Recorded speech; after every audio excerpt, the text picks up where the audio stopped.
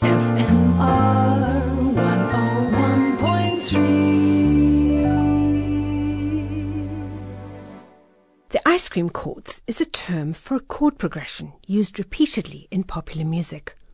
Chord 1 to 6 to 4 to 5. If you want a famous example of this progression, just think of the song Blue Moon. The progression has other names, such as the 50s progression, Stand By Me changes, and the doo-wop progression. The chords are used in Heart and Soul, which is often played as an easy-to-play piano duet and ranks second only to Chopsticks as a way to set a piano teacher's teeth on edge. As these names suggest, this four-chord progression was popular in the 1950s. It's the progression that's found in the first big Motown hit, Mr. Postman. Since then, it's been found in much music by Led Zeppelin, Elton John, and recently in the hit Perfect by Ed Sheeran.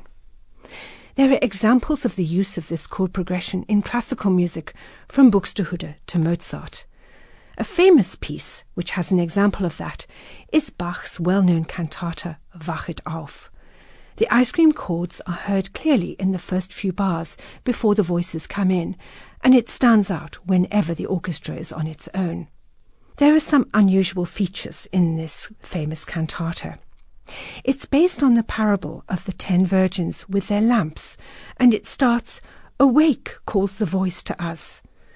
Under the calm chorale tune sung by the sopranos, the lower voices dramatically call out, "Wach auf, wake up," and "Wo, where," depicting a very realistic scene of confusion and anticipation.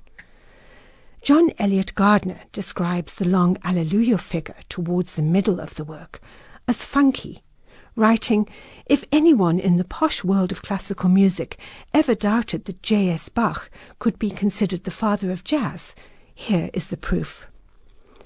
In this recording of Wachet auf, John Eliot Gardner conducts the Monteverdi Choir.